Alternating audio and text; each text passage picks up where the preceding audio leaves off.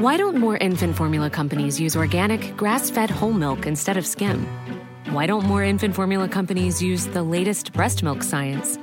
Why don't more infant formula companies run their own clinical trials? Why don't more infant formula companies use more of the proteins found in breast milk? Why don't more infant formula companies have their own factories instead of outsourcing their manufacturing? We wondered the same thing. So we made ByHeart, a better formula for formula. Learn more at byheart.com. Hey, it's Ryan Reynolds, and I'm here with Keith, co-star of my upcoming film, If, only in theaters May 17th. Do you want to tell people the big news? All right, I'll do it. Sign up now and you'll get unlimited for $15 a month and 6 months of Paramount Plus Essential Plan on us. MintMobile.com/switch. Upfront payment of $45 equivalent to $15 per month. Unlimited over 40 gigabytes per month. Face lower speeds. Videos at 480p. Active Mint customers by 531.24 get 6 months of Paramount Plus Essential Plan. Auto renews after 6 months. Offer ends May 31st, 2024. Separate Paramount Plus registration required. Terms and conditions apply if rated PG. This episode is sponsored by R.W. Knudsen Organic Just Tart Cherry Juice, a welcome addition to anyone's sleep routine. Pace Case, if you know me, and you do, you know that I'm working all hours of the day, all hours of the night. So the sleep that I do get has to be very good sleep, and I'm always looking for ways to up my sleep routine. Sometimes I'll read a book to go to sleep. Sometimes The Bachelor? That book keeps me very awake. It's very engaging. That never puts me to sleep. I will sometimes just put down my cell phone after a long day of looking at a screen. It's nice to get some time away from the screen. I also will incorporate some R.W. Knudsen Organic Just Tart Cherry Juice. It truly makes you go to sleep a little easier. It's the thing you need to help you drift off into the dreamland. As more and more people are looking to prioritize sleep, Organic Just Tart Cherry is having a moment thanks to Tart Cherry's potential sleep-related benefits and potential to aid in muscle recovery when you get those gains like clues. We're seeing this in the viral Sleepy Girl mocktail trend on social media. R.W. Knudsen has a whole lineup of natural juices with zero added sugar, so you can feel good about adding them to your wellness routine. It's all about celebrating those daily wins. Organic Just Tart Cherry Juice is made from tart cherries, which may help you get a better night's sleep because they have natural melatonin. R.W. Knudsen crushes only 100% real ingredients, so you can crush everything you do. Pick up a bottle at your local grocery store today. It's the Game of Roses. Welcome to the Game of Roses. This is the Game of Roses. Welcome to the Game of Roses. Welcome to Game of Roses. This is Pace Case, or what's left of her. This is Bachelor Clues, and we have something very special for you today. So sit back, buckle your seatbelts, and enjoy what is really a 3.5-year-long dream come true for us. In her rookie season, our guest competed against mainstay powerhouses who all became parasocial juggernauts. She was the hilarious 4TRR girl next door, free spirit, Canadian dancer with an impeccable chemistry game. She set a record in her rookie season for group date roses with 3 group date roses and a one-on-one rose, which produced the best RQ in the history of the game, 0.714. In the podcast game, she boasts a staggering 20.8K ratings as the host of possibly the most important podcast in the Bachelor universe. She didn't need to join an additional season or touch sand on BIP to get the crown. Instead, she vaulted from her 3rd place finish in season 19 straight to becoming the 11th Bachelorette, where she kicked in the door of the 1 million club, eventually climbing over 2 million Instagram followers. She's an accomplished singer with 2 songs charting on the top 10 on iTunes, and she fulfilled a dream winning the Mirror Ball on Dancing with the Stars. It is my absolute pleasure to welcome to the podcast, founder of Spade and Sparrows, host of Off the Vine podcast, now the head of the Nashville Sliders, and the undisputed GOAT, the Kaitlyn Bristowe. Goosebumps. Oh, wow, you guys. I can't believe this is happening. Yeah, we feel like this has been a long time coming, and we are so grateful that you are here to talk with us today about everything that you've done in game, where the game is headed, social media, all kinds of stuff. So let's start off where it all began. What was your first season of The Bachelor that you saw? Oh my gosh. First of all, thank you guys for having me. Thank you for always having my back, for all of your support, for calling me the GOAT. It's so funny. You guys have built such a great fan base yourself as well. And so many people come up to me at wine bottle signings and everything. They're like, you've got to go on Game of Roses. So here we are. Thank you. And great. Our paid harassers worked. Yeah. I got to take a page out of your books. I feel like the first season I ever watched was, I don't even remember, like one that really stands out to me that I think maybe was my first was Bob the Bachelor. I remember watching that with my mom. Season 4. Okay. And then I remember religiously watching who's the guy that did the wine? He had a wine. Andrew Firestone? Nope. Ben Flanick, season 16. Yes. Ben was where with Courtney Robertson. Yes, with Courtney. And I remember being so into that season that I would have dreams that I was going to one day be on that show. I remember being like in interview rooms, and I remember being on Ben's season in my dreams. You're clairvoyant. This is like prophecy. Whoa, you manifested it. Yeah. It's true. Like I like felt in my soul it was going to happen. And it did. And did. Shortly after, in your rookie season, you competed against and with Ashley Iaconetti, Jade Roper, Becca Tilley. They all have over 1 million followers on Instagram. Did any of you know while you were in game that this level of social media success was possible? No. Oh my gosh. Absolutely not. I remember, I don't even remember it being a thought going into the Bachelor season that social media, Instagram could ever be something you could monetize from, that you could turn into a business, that like followers were going to become a thing. I remember thinking it was crazy how many followers like Chris Soules had going in and not knowing exactly what that meant, but knowing like that's pretty crazy.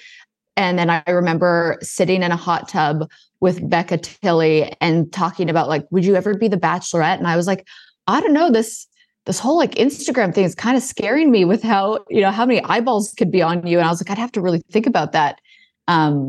And now looking back, I'm like, I love how naive I was because I didn't overthink it. I was kind of like, what is it? I don't know. Yes. Yeah, we had no idea. Yeah.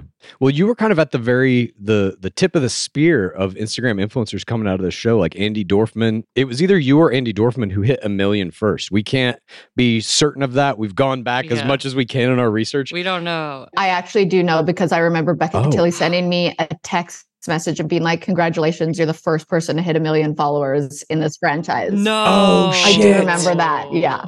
Oh my God, you solved one of our mysteries. This is incredible information. Thank you. This has been a missing puzzle piece for us, putting together the long history of the show. So thank you very much. Wow. I mean, every fact we learn, more and more GOAT status. Another piece of the puzzle that we've always been wanting to put together has to do with your limo exit. Iconic. It still is considered, at least to us, the blueprint for the free spirit archetype. You come out of the limo, you tell Chris Soules, you can plow the fuck out of my field any day. Whose idea was this? Was it all your idea? If so, did you have to get clearance from producers? Did they kind of push you in that direction? It was definitely my idea. So my whole thought process on saying something like that coming out of the limo was, first of all, my thought process was, well, they can't air me swearing on TV, so they'll probably cut it out. Interesting. Then I also thought, I really want him to know my sense of humor right off the bat, because if I am not for him, I kind of want to go home night one, even though that would be humiliating. But like I want him to know who I am right off the bat. So I thought it would be really funny to just drop a joke. Yes, it was a test. So I did have to run it by producers. They come to your hotel room and they kind of go over what you're going to say, what you're going to wear. And I remember saying that, and it was Elon Gale, who has just like the same sense of humor as me with a lot of that stuff. And he was like, perfect, say it. And he goes, I know Chris, and Chris is going to love it. Now he would have said that to me regardless, but sure.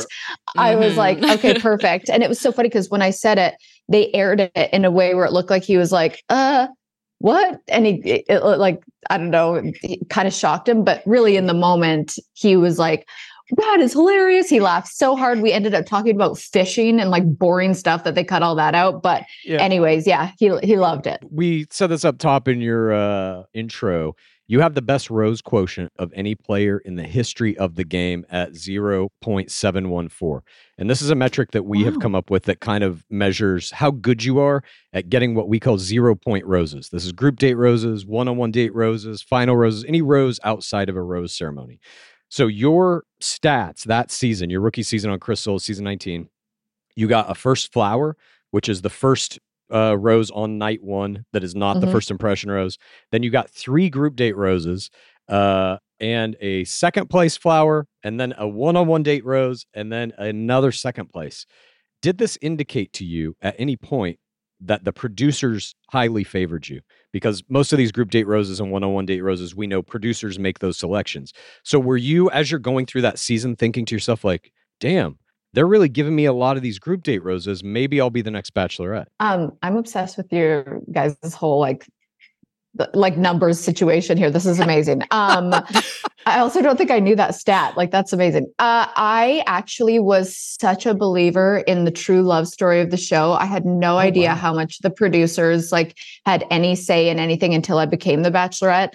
And I truly thought Chris just like wanted me. I think now looking back, I think they wanted me to truly believe I was going to be picked for Chris to pick me, because they knew I was like this tough girl and my walls were up and I didn't know, like I think they really wanted to see me get my heart broken and my soul crushed. And so they really wanted to like hype me up before they took me down. But in the moment, I truly thought Chris just like really, I was like, oh God, he's obsessed with me.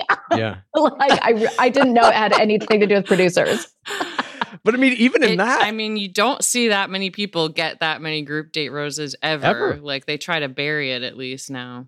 No, I was shocked. I'll never forget that camping date. I was like, well, I'm just going to get lit at this camping date with my girlfriends because like, you know, I got the group date rose last time. So I'm just going to have fun with it. And I love camping. That was another thing. They kept giving me these dates where I wrote on so many of it was like 62 pages of like paperwork of what your dream dates would be and what scenarios you like and what's your hobbies and this. And my dates were like dream dates. I was like, I just want to go camping. And the other day it was like, I just want to like shoot zombies. Like I really like Call of Duty. And like every date I was like, what? I said this would be a fun date for me. But I remember not expecting that group date rose on the camping one. And then he called me and you could see my face when I watched it back actually the other day. And I laughed because you could see my face. I was like, what? You're picking me? I barely talked to you. Yeah. Well, I mean, that could be also a part of the producer's overall strategy. If they did want you as bachelorette, if they had made that decision kind of early on, that they would build you up so that you would have the ultimate victimization edit in the end. Right. Which I do think they did. Or they were trying to take down another person. That could be too, yeah. To make them upset. Yeah, you never know. Yeah. Week 2, 8 men are chosen to go on the first group date. And they're going to be training for a boxing match with Layla Ali and then competing against one another. You, Ali, and Chris Harrison were the judges. During the final round of the competition, Benzie hits Jared hard enough to result in Jared going to the hospital. Did you know that I was in the audience of this group date competition? Were you really? Yes. Oh, that's so funny. My friend and I followed someone on Twitter and showed up to be in the audience. Well, thank you for coming. That was like the worst date ever because I felt so terrible that these guys had to do this. Like, not only did they have to, they were like forced to take off their shirts and fight each other. And I was like, this is a horrible idea. This makes me so sad. But of course, I don't come up with the dates. You know, people get so mad at the leads for, you're like, why would you make them do this to each other? I'm like, you think I have time to plan? I don't know how to plan a date on television. Like, there's a whole crew of people that are hired for that. But I remember being mortified at that date because I was like, I don't want anybody to hit each other. It was awful. But how did you feel being in the audience? Were you like, this is terrible? Yeah. How am I getting to know anyone through this?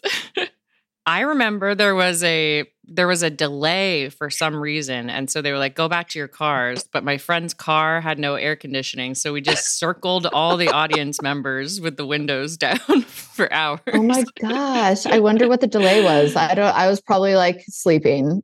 I was like, I'm tired. I've been coaching players to like infiltrate the game for the past 3 seasons. And this is like one of the first things I tell them is, are you comfortable with forced violence and forced nudity? Because chances are you will wind up on a group date where one or both of these things is going to happen. Yes. But let's move on to week 4 of your reign as Bachelorette. This is New York City. After a 9-man rap battle group date hosted by Doug E. Fresh, you find out Nick Viall, who was just the runner-up from Andy Dorfman's Bachelorette Season 10, was actually in the audience. And it's then revealed that you were talking to him between seasons, and you broke the game when you let Viall join the player pool as this crashing veteran on a second tour. How involved were producers in that decision and orchestrating that whole thing? I actually still don't know how involved they were. I mean, I definitely, like when you come off the show, I talked to so many people. It wasn't just Nick, but I talked to a bunch of people just for advice, just because you have this unique bond with everybody. And then I remember I ended up talking to Nick much longer than anyone else. And I was like, oh, wait, I think we like have a serious connection. I'm like, what am I going to do? So I was like, I'm not going to say no to being the Bachelorette. So like, why don't you come on the show? And I remember him being like, I can't do that again. I can't just like quit my job again, go on another reality TV show. And like, he's like, I just don't want to. He said, if we're meant to be, it'll happen after the show. So I don't know how involved the producers were. But I remember saying something to them like on night 1 of my season and being like, can I watch Andy's season again? Oh, wow. Like just to get myself ready. And they were like, yeah, sure. And I was like watching it with one of the producers and saying, I think I asked Nick to come out of the limo. Like, I would be so happy if he did. So I don't know if then they went to him and was like, Kaitlyn said this. And he was like, well, yeah, we've been talking, and they orchestrated something. I actually still don't know the answer to that. Wow. Fascinating. I mean, obviously they had to facilitate him getting there and all of that kind of stuff. But yeah, we've always just been curious about any player who comes in and crashes a season, how involved are producers in getting that to happen? That's fascinating, though. Yeah. To know that you were watching his season on night 1. His rookie season. Yeah, they've got to be pretty involved. I mean, I would assume, because they'd have to then start getting contracts in order and all of that. You know, it's a big job on their end to bring somebody in from another season too. On a podcast recently, you mentioned that a producer swiped your lips after you made out with Nick and then put them on its own lips. What goes through your head when something like this is happening? I couldn't get over this. Look, once you're in that bubble, nothing is weird. Like, I feel like I'm sitting there thinking about what I'm doing, and I'm making out with different guys in the same hour. Like, all of it becomes very bizarre, and you just kind of surrender to how weird it is. So you're in this bubble and you're not talking to anybody else. And the producers are like, they become your family, but you forget that they actually are still trying to create a TV show.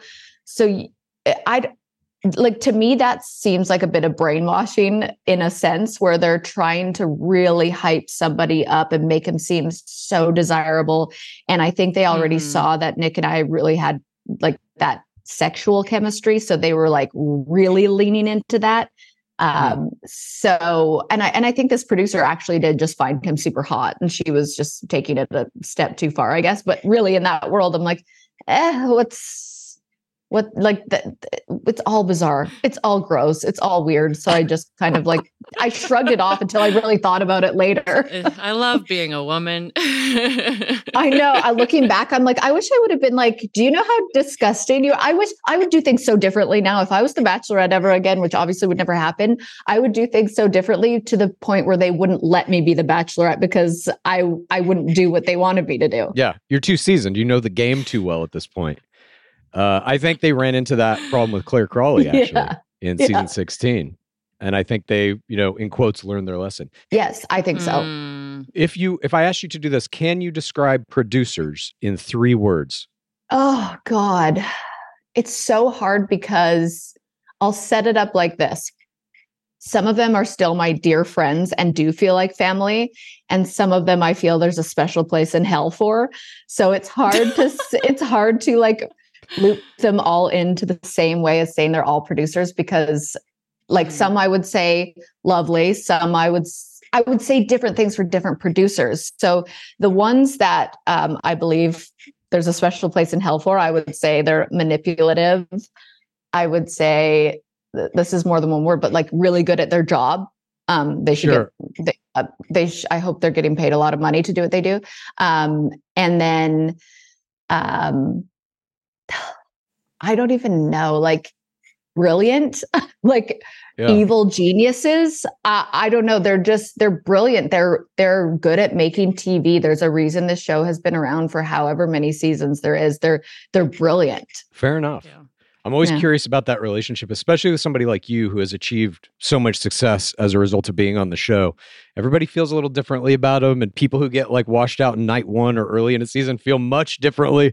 I don't know if they have the good things to say about it, but right. Yeah. Well, it's so hard too, because I feel bad. There's this one girl, her name was Amber Knittel, and she's not there anymore, but I don't know where I would be without her. She she was there for me. Like she took my mental health seriously. She was really sweet to me.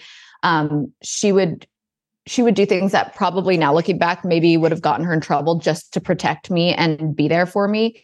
And she ended up working really hard to get like a program in place for people's mental health after the show. So like some of them I will still say, I'm just like, I love them. I love them. And then some I won't even name their names because I'm like, you're the devil. So dramatic.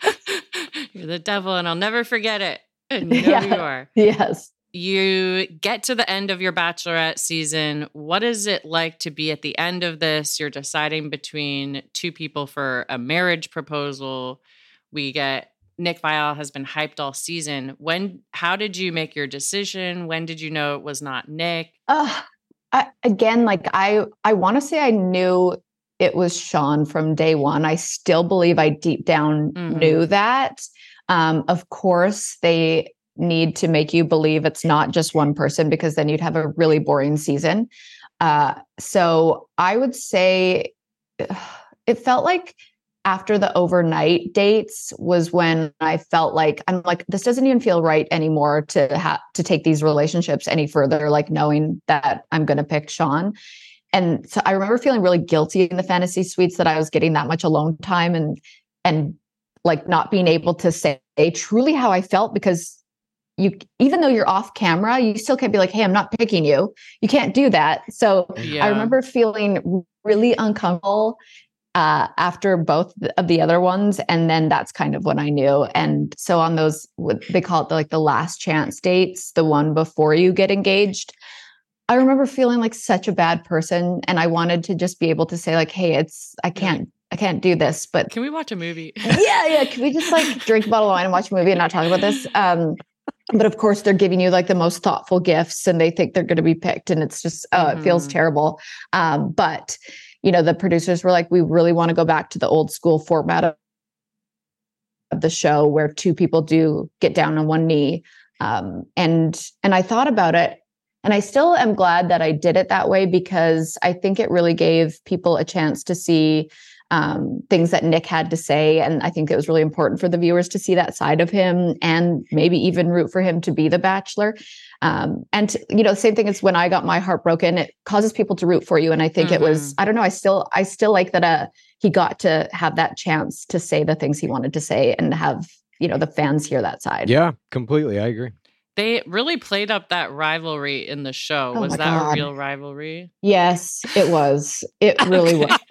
It really was. And to this day, I still think it's, I still to this day think it's because they were both so similar. And it was just like, they saw themselves in each other. And it just, Nick was a little more chill about it just because, he was kind of like, look, it is what it is. Like he kind of realized he was the villain in the story as he came in late and kind of like took over and kind of took this place of Sean being the number one. And so he was a little more like, I get it. But the rivalry was real, very real. Yeah.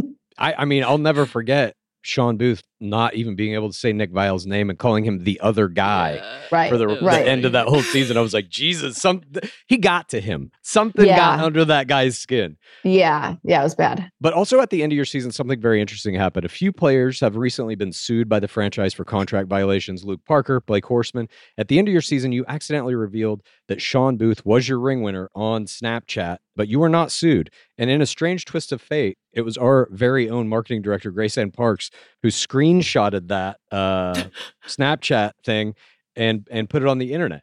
What was that moment like? Were you getting calls for producers? Were you like going crazy? Were you terrified? Oh yeah, I was like sick to my stomach. I was actually physically sick to my stomach because I thought for sure I'm getting sued. I've just ruined, not only like I try and bring in the empathy for camera crews. They take so much time away from their family. They're not the ones like manipulating the situation. They're just like working really hard. And I felt like I ruined so much for so many people. And I felt so guilty because it was such an honest mistake. And I think a lot of people in the franchise thought like she's trying to get us back. Like she did this on purpose. Oh, wow. Whoa. I think some people thought that. And really, I felt absolutely sick to my stomach and so terrible for so many people that worked so hard that whole season to make that show what it was. And yeah, I felt so guilty, so sick, so terrible, so awful. And it was just that constant calls from producers being like, you're making our life hell right now. We're in Mexico trying to do like Paradise, and we don't have the best service, and we're like trying to fix a nightmare situation, and we've never dealt with this before. And so we were going back and forth trying to think of all the things we could do. So I'm like, why don't we fly in Ben, also put him in bed with me and be like, haha, which one is it? Then like fly in Nick and be like, oh no, and like create a whole story about it. Producer hat on. I thought so too. But really so we have these happy couple weekends where we're able to spend some time with them in this little hideout, and nobody would know we were together. And so they ended up picking up Sean immediately from the house. They made him shave his beard. They kidnapped him. And then they put him into CMA Fest. Yeah. Oh, and then they threw him into the mix of CMA Fest. And they're like, he couldn't be with Kaitlyn. He's here right now. And she's here. And then they flew me to Chicago. And I was with Whitney. And we were out and about. Oh, my God. Whoa. The disinformation campaign. I'm still shocked they didn't sue me. But I think they knew like I was already in a really dark place. So they're like, let's just cut her a break on this one. Also, you're one of the best bachelorettes of all time. I mean, you gave them such an incredible season. I did, for the record, I didn't get spoiled I didn't know about the Snapchat thing as a viewer. Oh, really? No. Neither did I. Oh, okay. Well, great. Do you have any artifacts from any of your seasons, like objects from set? Yes. What did I take? It was more of gifts that were given to me, like, oh my gosh, Clint, R.I.P. I still can't believe that happened, but I still have, So Clint painted me a photo of Chris Harrison on a Triceratops, and I kept it for so long, but I ended up auctioning it off and raising money for a charity that I worked with called the Covenant House, raising money for homeless youth.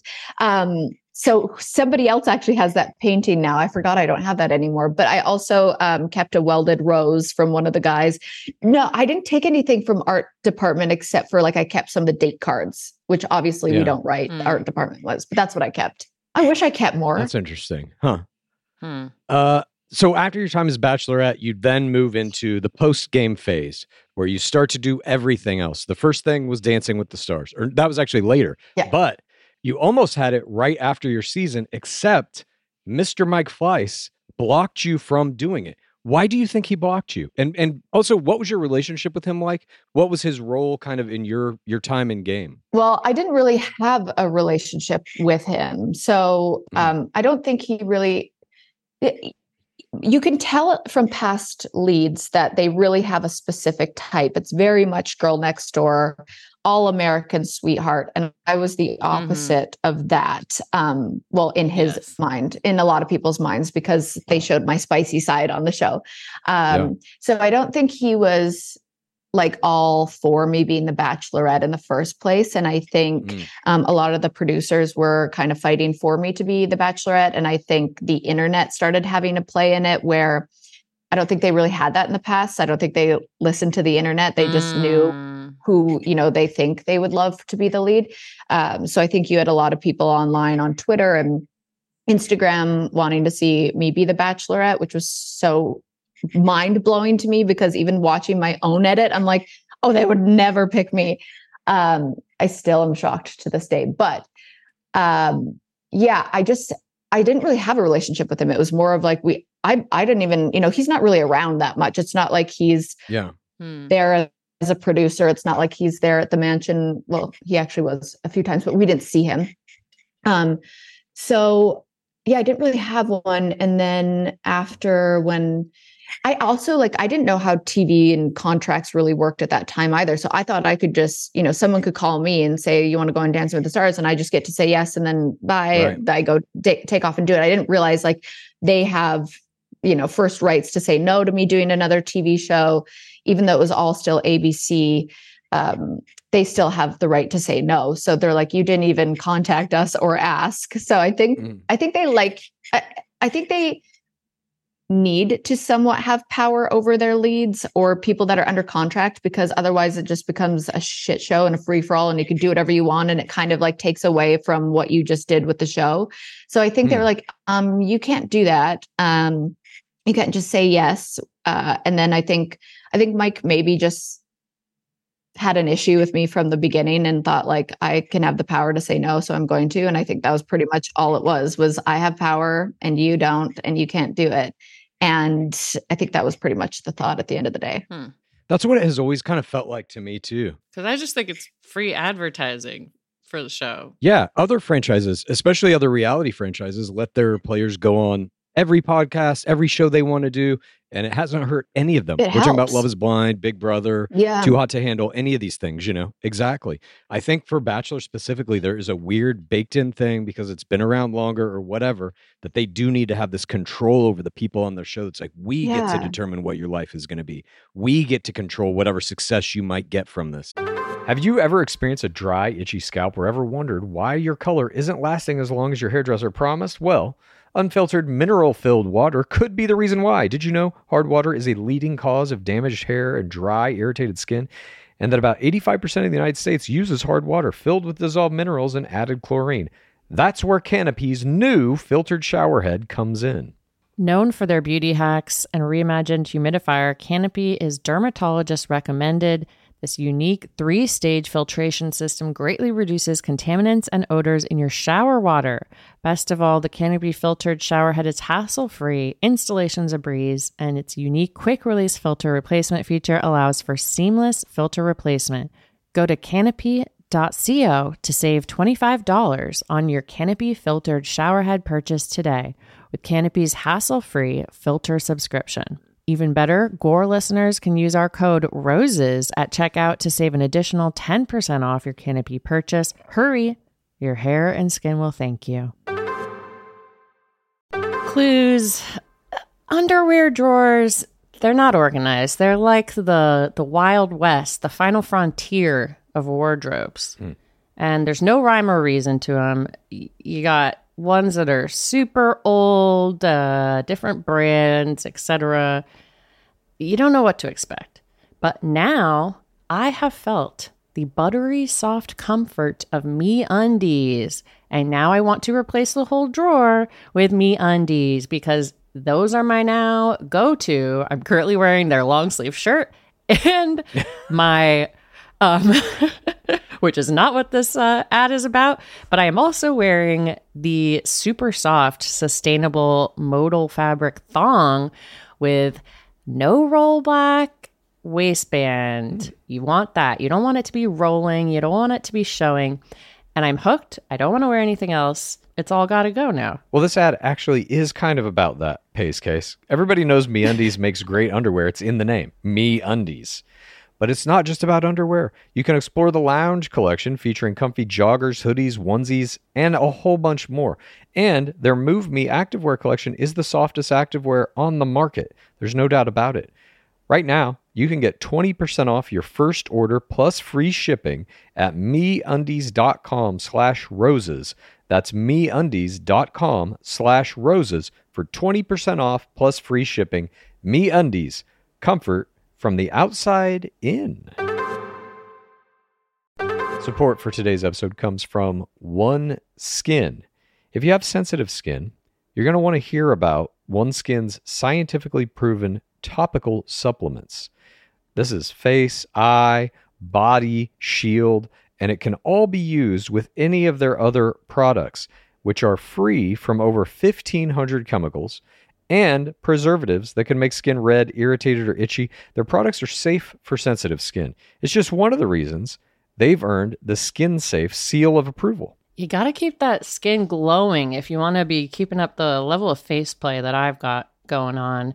And OneSkin was founded by an all-woman team of scientists. Their products are backed by extensive lab and clinical data to validate their efficacy and safety on all skin types. Their topical supplements are the easiest way to keep your skin healthy and hydrated without the harsh ingredients or irritation found in other skincare products often. OneSkin is the world's first skin longevity company. By focusing on the cellular aspects of aging, OneSkin keeps your skin looking and acting younger for longer. Get started today with 15% off using code ROSES at oneskin.co. That's 15% off oneskin.co with code ROSES. After you purchase, they'll ask you where you heard about them. Please support Gore and tell them that we sent you. It's very interesting because it was different from when I was the Bachelorette. It was weird because I didn't have to ask about brand deals. I didn't have to ask about like appearances, but anything to do with another TV show I did, where now everyone has to ask to go on a podcast, to do any brand deal. Like you have to ask them for everything. So I'm still like feeling lucky for that because I still ended up getting to do so much. And I'm actually... You were in the sweet spot when they didn't know what social media was yet. I was in the sweet spot. Yeah. Exactly. And I feel like timing worked out the best way possible. Like, I don't think I would have won the mirror ball if I went on at that time. Maybe I would have, but I don't think mentally I would have been in a good place to be able to do that. You also had that redemption storyline. Right. Yeah, exactly. Like, I finally am allowed to be a dancer. Yeah. It's amazing. You co-hosted Katie Thurston and Michelle Young's 17th and 18th Bachelorette seasons with Tayshia Adams. Did you have an overall positive experience hosting?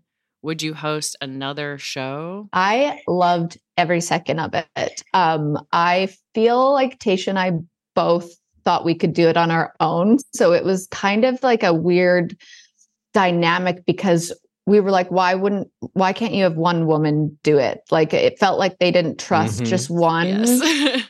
2 women equals 1 man. Right. That whole era had a weird dynamic. Everything that happened, like in the from Bachelorette 16 all the way really through Bachelor 25, to me, we call it the bubble seasons because they were shooting during the pandemic and everything. All those seasons just have a weird feeling like the producers don't really know what they're doing, and they're trying to satisfy things that are happening socially and politically, but also still try to make this show. Exactly. That's exactly what was happening. So it felt like a bit of, it was like chaotic, but boring at the same time. And the worst combo. Yeah, the worst combo. I loved hosting. It was like, it's my dream I love hosting anything. I love hosting parties at my house. I love hosting a podcast. I love hosting TV. I love hosting anything. Like, I feel like it's my calling. So I really loved doing it. I loved reading off the teleprompter. I loved getting like the inside scoop, and then also being able to be a voice where I could hold a lot of compassion for the lead and talk them through some things by saying, like, I've been in your shoes. I'm not a producer. I don't get paid producer roles. They're not even paying me a host role. Like, I'm genuinely here for you. And I really... Oh yeah. Wasn't it like guest host or something? Guest appearance. Yeah. It was guest appearance. So, but I just loved it. I loved being able to be the host while also, being like a light to the lead as well. Do you remember going through Ryan Fox's bags and finding his papers? Of course. Oh my gosh, of course. How did that happen? If I may ask, how involved were producers in the papers? The minutiae come out. Well, all of a sudden it's like we're doing this new thing. We're going to go meet some of the guys before they go on. And I'm like, this is a weird concept. And so we just, we were going into people's rooms, and it was kind of supposed to be like a funny thing. And then I remember going into his room and seeing these red duotangs, and I know it was like invasive for us to go through their things, but like we didn't see it that way. We were just, doing our jobs and kind of trying to make it fun and light and funny. It's just a bit. Comedy bit. Yeah. It was supposed to be a bit. And then that was just laying out. And I think, just laying out with a big arrow saying, look here. I was like, wait, what's this?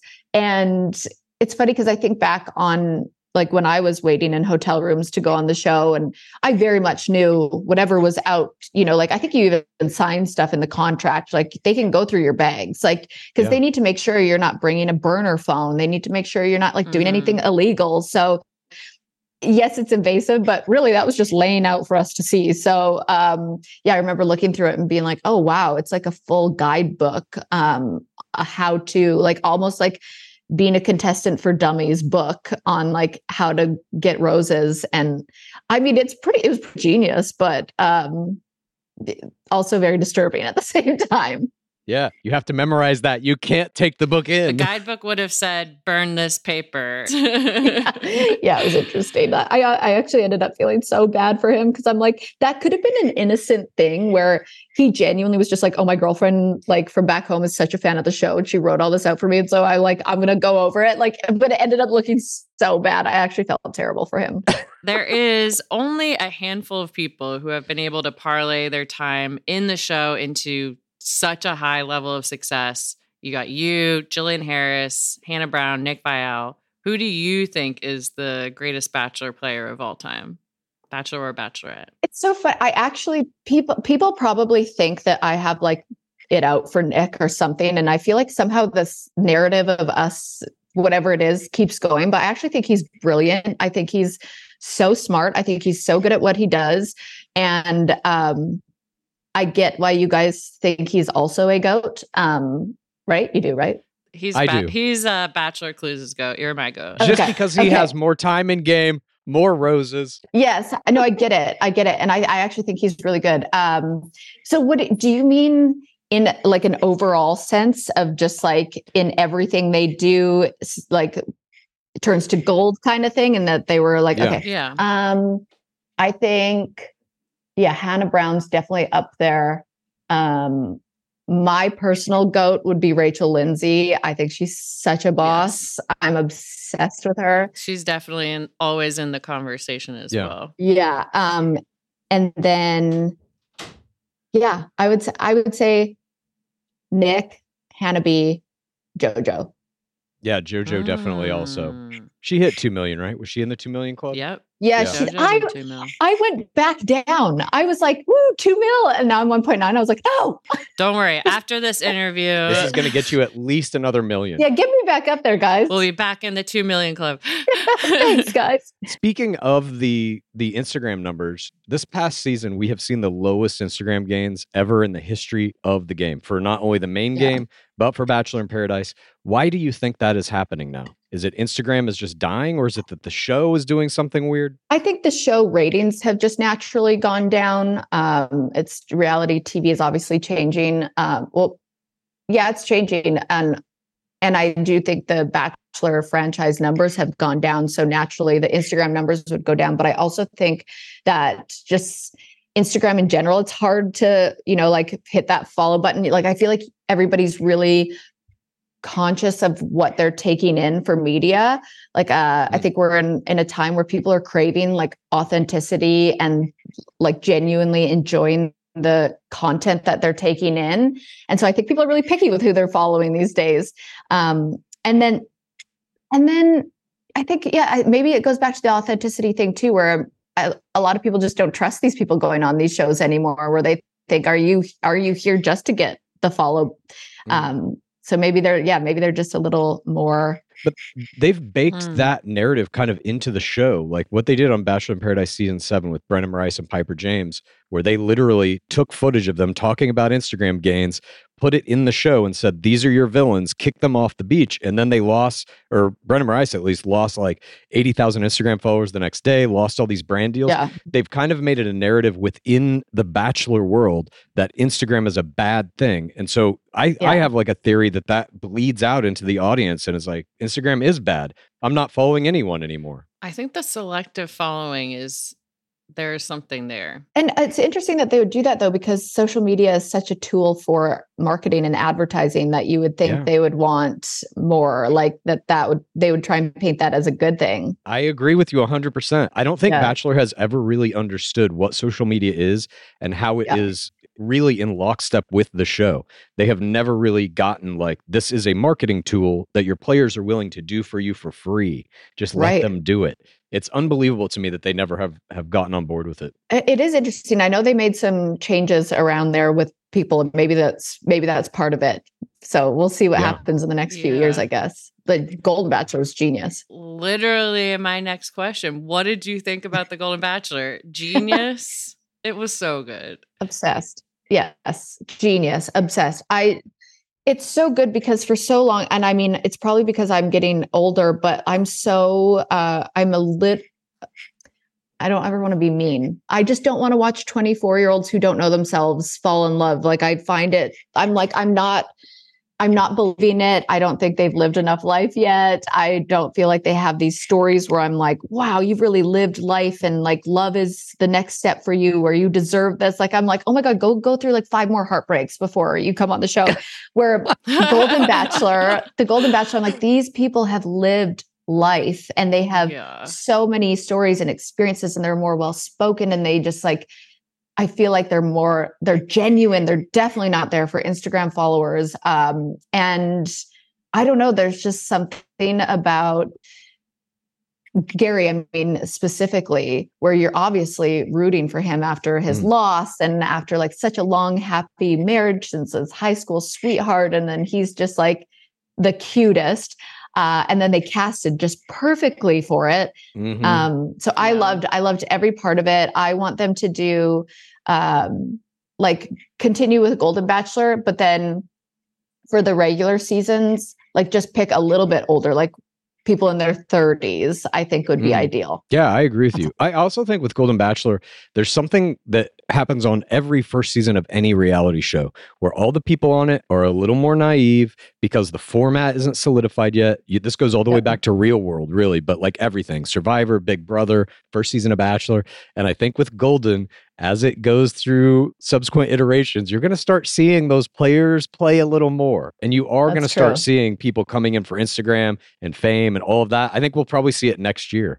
I think so too. I think you're right. The next year is going to be a thing because I saw the women after and I'm like, oh my gosh, they're like little influencers now. It's crazy. Yes. I mean, Gary got over 100,000. We predicted he might hit 1 million, but he got over 100,000. That's not nothing. You know what I mean? That's not nothing. No. I also wanted all of the players on Gary's season to be the Golden Bachelorette. Yeah. So I'm like, all of them. I'm heartbroken for everyone who doesn't get it. I know. Me too. That being said, who do you want to see be Golden Bachelorette? And I'm literally like any one of them. I, of course, like so many people, it's so hard because you go with who's fresh on your mind and who you saw last. And you've gotten to know Leslie so much more because of the time that she spent on the show. So I think a lot of people are wanting her to be the Bachelorette. I don't think I would be mad at any of them either. But yeah, I think Leslie to me just seems like she would be a good fit because, she will finally find that till death do us part. And that's a great storyline for her. It is a great storyline. And I feel like Leslie Fima might have studied the GOATs play before going in. Just my theory. Yeah. It was very reminiscent of a certain rookie season. We were talking about Golden Bachelor and, just we talk a lot about this on our show. What is 2024 going to look like in terms of how they schedule this at ABC? If you've now got Bachelor airing January 22nd, you're going to have Bachelorette coming out sometime in late March. Are you going to have another Paradise? Are you going to have another Golden Bachelor and a Golden Bachelorette? What do you think the future of this franchise is in terms of just the tonnage of material they're going to be making now? That's such a good question because I don't know how they do it. Like I was just talking to one of the travel agents over there because I'm going to Gary's wedding, which I'm so excited about. Oh my God, lucky. I know. I'm so excited. And so I was like, how are you doing? And she goes, I'm a zombie. And I was like, I don't know how you guys are doing it over there, because I'd always thought, I said to Jesse Palmer, I'm like, I was so happy for him to get the job. Of course, I was like a little bummed, but I'm like, doing one season of The Bachelorette kicked my ass. So to do Bachelor in Paradise, Bachelor, Bachelorette, Golden Bachelor, possibly Golden Bachelor in Paradise, plus he's doing football stuff. I'm like, you have to be some sort of robot. But I was like, you guys must be exhausted over there. And she's like, yeah, we don't get a week off. Like there's no time off in our world. And it's like reality TV it's constantly evolving and changing with the times. And so they have so much to figure out, because they're like, they were so used to the America's comfort food with the same format and doing the same things every season. But now it's like they see the competition and they see the, all the ones online that you can binge, and like it has to be like, why are we tuning into this one? So They have to really think about how to keep it exciting and fresh and new. And I hope they're seeing that like audiences craving authenticity and more real people and real situations and real emotions. So I'm curious to see where it will go and how they do it, because if they do it right, it could be really good. But I mean, there's just so much competition out there. I really hope Golden has like opened their eyes to the fact that you can take that format and just sprinkle a little something on it. Now they're older. Now maybe they're not straight. Now maybe they're this, whatever. Right. And it will be an entertaining thing, because the format is so pure that like Game of Attrition it works on everything. American Idol, Survivor, whatever. I also just saw recently, Mr. Beast, the YouTube guy. No. He's the biggest YouTube guy in the world. Oh, wow. He is making a reality show on YouTube that is two people locked in a room together. If they can stay in the room for 100 days, they get, I believe it's $500,000. If either one of them leaves, they don't. And it's the first time that we've really seen a completely independent YouTube person who, I don't know how many hundreds of millions of followers he has, but one room. Yeah, we're starting to see extra people outside of like network and cable TV now making their own reality shows, and that's going to be competing for eyeballs too. And I think that ultimately is kind of the future of reality TV. It's going to be independent producers who have the means to produce stuff at a high level, just throwing it on YouTube and being like, check this out. I don't know, it's fascinating to me. And we've long talked about maybe The Bachelor having like a streaming service unto itself. Do you think that's ever possible? Yeah, I'm actually surprised they have not done that yet. But I definitely think that's possible, because I think people just want that content now. Like everybody wants it right now. So for them to like do it where you are able to binge watch something, I think would be smart. But yeah, they need to see that, what you just said, how it's going to be a lot more independent productions and people doing their own thing because they can, and there's the technology for it. And I think they'll do a streaming service or like go in that direction. Like I'll be surprised that they don't do that for Joey's season. Yeah, I agree. I mean, Warner Brothers owns all the media, so it would maybe be on HBO Max or something. But you see these other kind of independent media organizations like WWE, for example, had their own streaming service where it was like all the current shows plus everything back in like the history of pro wrestling. It would be so fascinating if Bachelor could do that and put every season they've ever had. I know there are some that they probably don't want you to watch. Back in those early 2000s, we had a hard time finding them.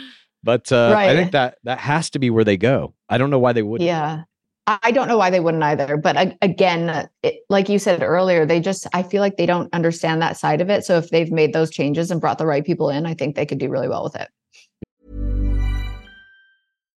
Why don't more infant formula companies use organic, grass-fed whole milk instead of skim? Why don't more infant formula companies use the latest breast milk science? Why don't more infant formula companies run their own clinical trials? Why don't more infant formula companies use more of the proteins found in breast milk? Why don't more infant formula companies have their own factories instead of outsourcing their manufacturing? We wondered the same thing. So we made ByHeart, a better formula for formula. Learn more at byheart.com. Yeah. If they were to reach back in the vault, as they sometimes do, to pick a next bachelor or bachelorette, who do you think that they should pick? I don't even, my memory scares me. Like, I don't even remember who was on the last season sometimes. Like, I'm like, I don't know. No one from last season. Like, I don't even, who just was the bachelorette? Oh, Charity. Charity Lawson, yeah. All right, Charity. Oh, I love her. Gosh, I don't know. I'd have to think about this. Like, give me some names that I'll tell you, because I can't remember. Peter Krause. Oh my God, yes. Luke Pell. Luke Pell, no. Just a hard, absolutely not. Mike Johnson. Mike Johnson. I did think so for a while, but I feel like he got too into the idea of him becoming the Bachelor, and I feel like he lost his authenticity. I might be wrong. Don't come after me for that. No, you're right. He made a post. He made a post on Instagram where he like kind of presented himself as the next Bachelor. Yeah, in April Fool's, and I think that pissed the producers off. Yeah, you can't do that. I think he might have been in contention until that. Yeah, you can't want it that bad. Let's, in our final minutes here, I want to ask you some questions about your podcast, because we also do a podcast. You may be aware of that. What has it been like for you moving into the podcast world? You have arguably the biggest, I would say, Bachelor adjacent podcast, because it's not an official Bachelor Nation podcast. There's only one of those now, of course. Yeah. Bachelor Happy Hour, hosted by Grocery and Serena. But what has been kind of the best and worst part for you in the experience of having this parasocial audience, your Vinos, who feel like they know you? I mean, the best part is definitely you're able to showcase more of who you are in an hour than split seconds on, Instagram stories or whatever. I always wanted to have my own talk show or radio show or something like that. So I love having authentic I've said the word authentic way too many times in this podcast, but I love having real conversations with people where you're so genuine and real. Oh God, I hate it. I say those words all the time. It's so stupid. But I like having a conversation where you're not on your phones. You don't have, you're not just trying to get like 10 seconds of something. I like good conversation with people and being able to share that with people. And now my favorite part has been going to do these live podcasts where I get to meet the listeners, because I have the right audience listening to me. And it's so fun because I wouldn't even care if I lost a bunch of listeners and downloads and followers if I keep the ones that are just, I meet them and I go, I would be friends with you in real life. Like people that come to the wine bottle signings, I feel connected to them, even though I've never seen them and they listen to me all the time. It's so interesting. And I love being able to have that more intimate, live, raw kind of conversation. So I would say touring actually has been my favorite. And least favorite is, did you ask for my least favorite? Yeah, because it's a double-edged sword. We're aware of this too. I mean, we on a much smaller scale, but we see the positives and the negatives of this as well. And we're always just curious about people who have big podcasts. What is kind of like the downside to you? I'm trying to think. The downside is probably, I don't know, always being so aware of upsetting somebody, but that's just like having a platform in general. I'm always so afraid I'm going to offend somebody and say something wrong or make a headline. Okay, that's the worst part. Hands down, the headlines that come out of it. Right. When I like have a whole conversation where I'm saying so many different things, but they take one little part and put it as a headline, and then it hurts people's feelings or it makes it seem a certain way. And then people come after me and they don't actually listen to the podcast or read the full article. They just see the headline. That's the worst part for sure. Man. Yeah. We thank you for talking about that, because I know that it's anybody who has one of these big podcasts, I consider like you and Vial to be the two biggest that are like not the official Bachelor Nation podcast. And he's always getting shit too. And we see that you're always getting shit. And it's just like, I don't know. It's just interesting to me, especially that you try to maintain these positions within this franchise. And even, I guess, whatever's kind of like sidestepping it too, because you're talking about other things, not just the franchise, but at any rate, interesting to hear. And I feel like the franchise's audience is especially dedicated. Yes. I don't know if other communities have the fervor, for better and worse. Yeah, it's true. They're very loyal, and also like they can.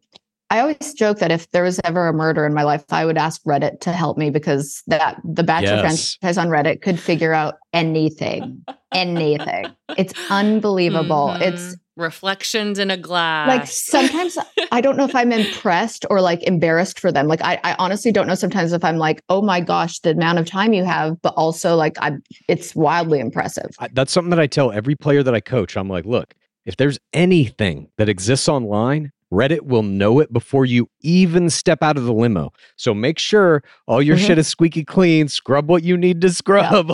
Yeah. Don't go into this thing having anything online that could come back to bite you in the ass. God, it's crazy. Let me ask you this. If the Kaitlyn Bristowe sitting here today having this conversation with us could go back in time and talk to the Kaitlyn Bristowe who was stepping out of the limo for the first time in season 19, what is one piece of advice that you would tell yourself? I would say have a little bit more of a backbone on the show to producers. I still like, of course, the benefit of hindsight is, I'm grateful for all of it now, and it worked out exactly the way that it should. But I'll never forget sitting down with Sean Lowe after. I know, I'm like, change nothing. Yeah, I know. I wouldn't. But I'll never forget talking to Sean Lowe after we were at dinner, and I was like telling him part of my experience, and he goes, I hope you realized how much power you had in being the lead. Like I hope you stood up for yourself. And I was like, I didn't really. I kind of got a little bit pushed around. And I think if I was to go back, I would tell myself to have a little bit more of a backbone. But other than that, I would say just be exactly who you are, because otherwise you're not going to succeed, not even just in the relationship, in like your career afterwards, if you're trying to be someone just for television. But yeah. Do you have like one thing? I would say you had a backbone though. You renegotiated your Bachelorette contract. I was impressed by that. I didn't know people negotiated really in previous jobs I've had and been like, oh shoot. That's true. I was smart in certain ways. I think just when it came down to like maybe the last couple weeks of the show, I think I was just so mentally drained that I would just like do whatever they wanted me to. I'd be like, what do you need? As long as I get to, like, do you want me to say this? I'll go to bed. If you I'll say it. I'll say anything. Yeah.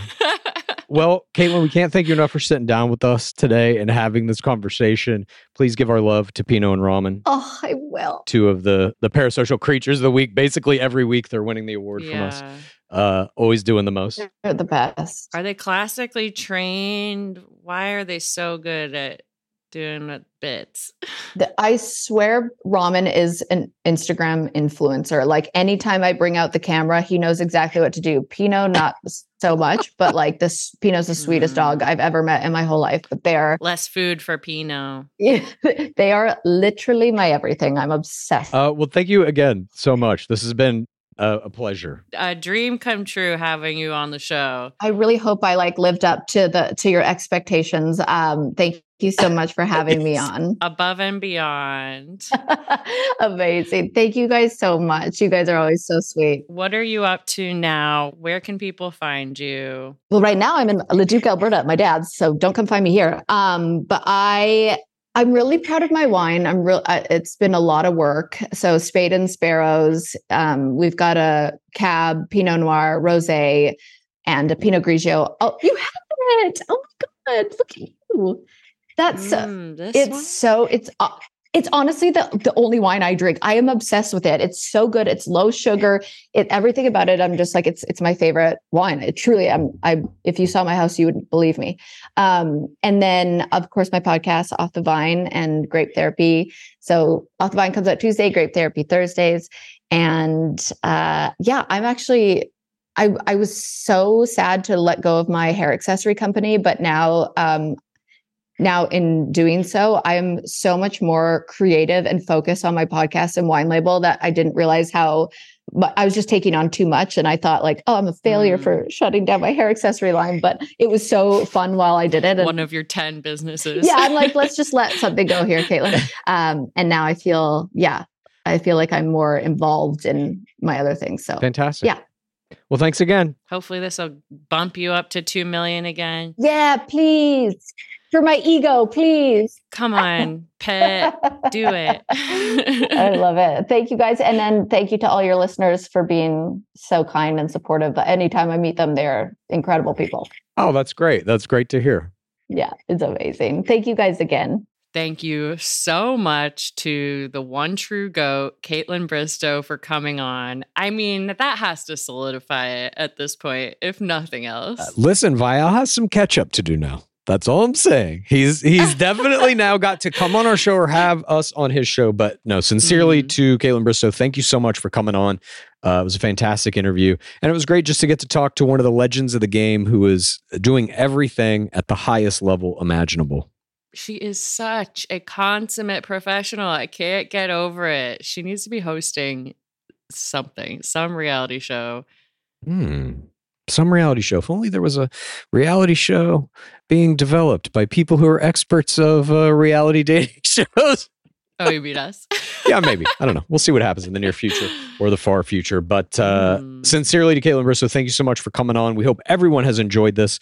And we will see you soon with our next episode. Until then. Praise be Dark Lord Palmer. Please rate this podcast. Please review this podcast. Please get a friend to listen to us. And then please rate this podcast. Please review this podcast. Please get a friend to listen to us. And then please rate this podcast. Please review this podcast. Please get a friend to listen to us. And then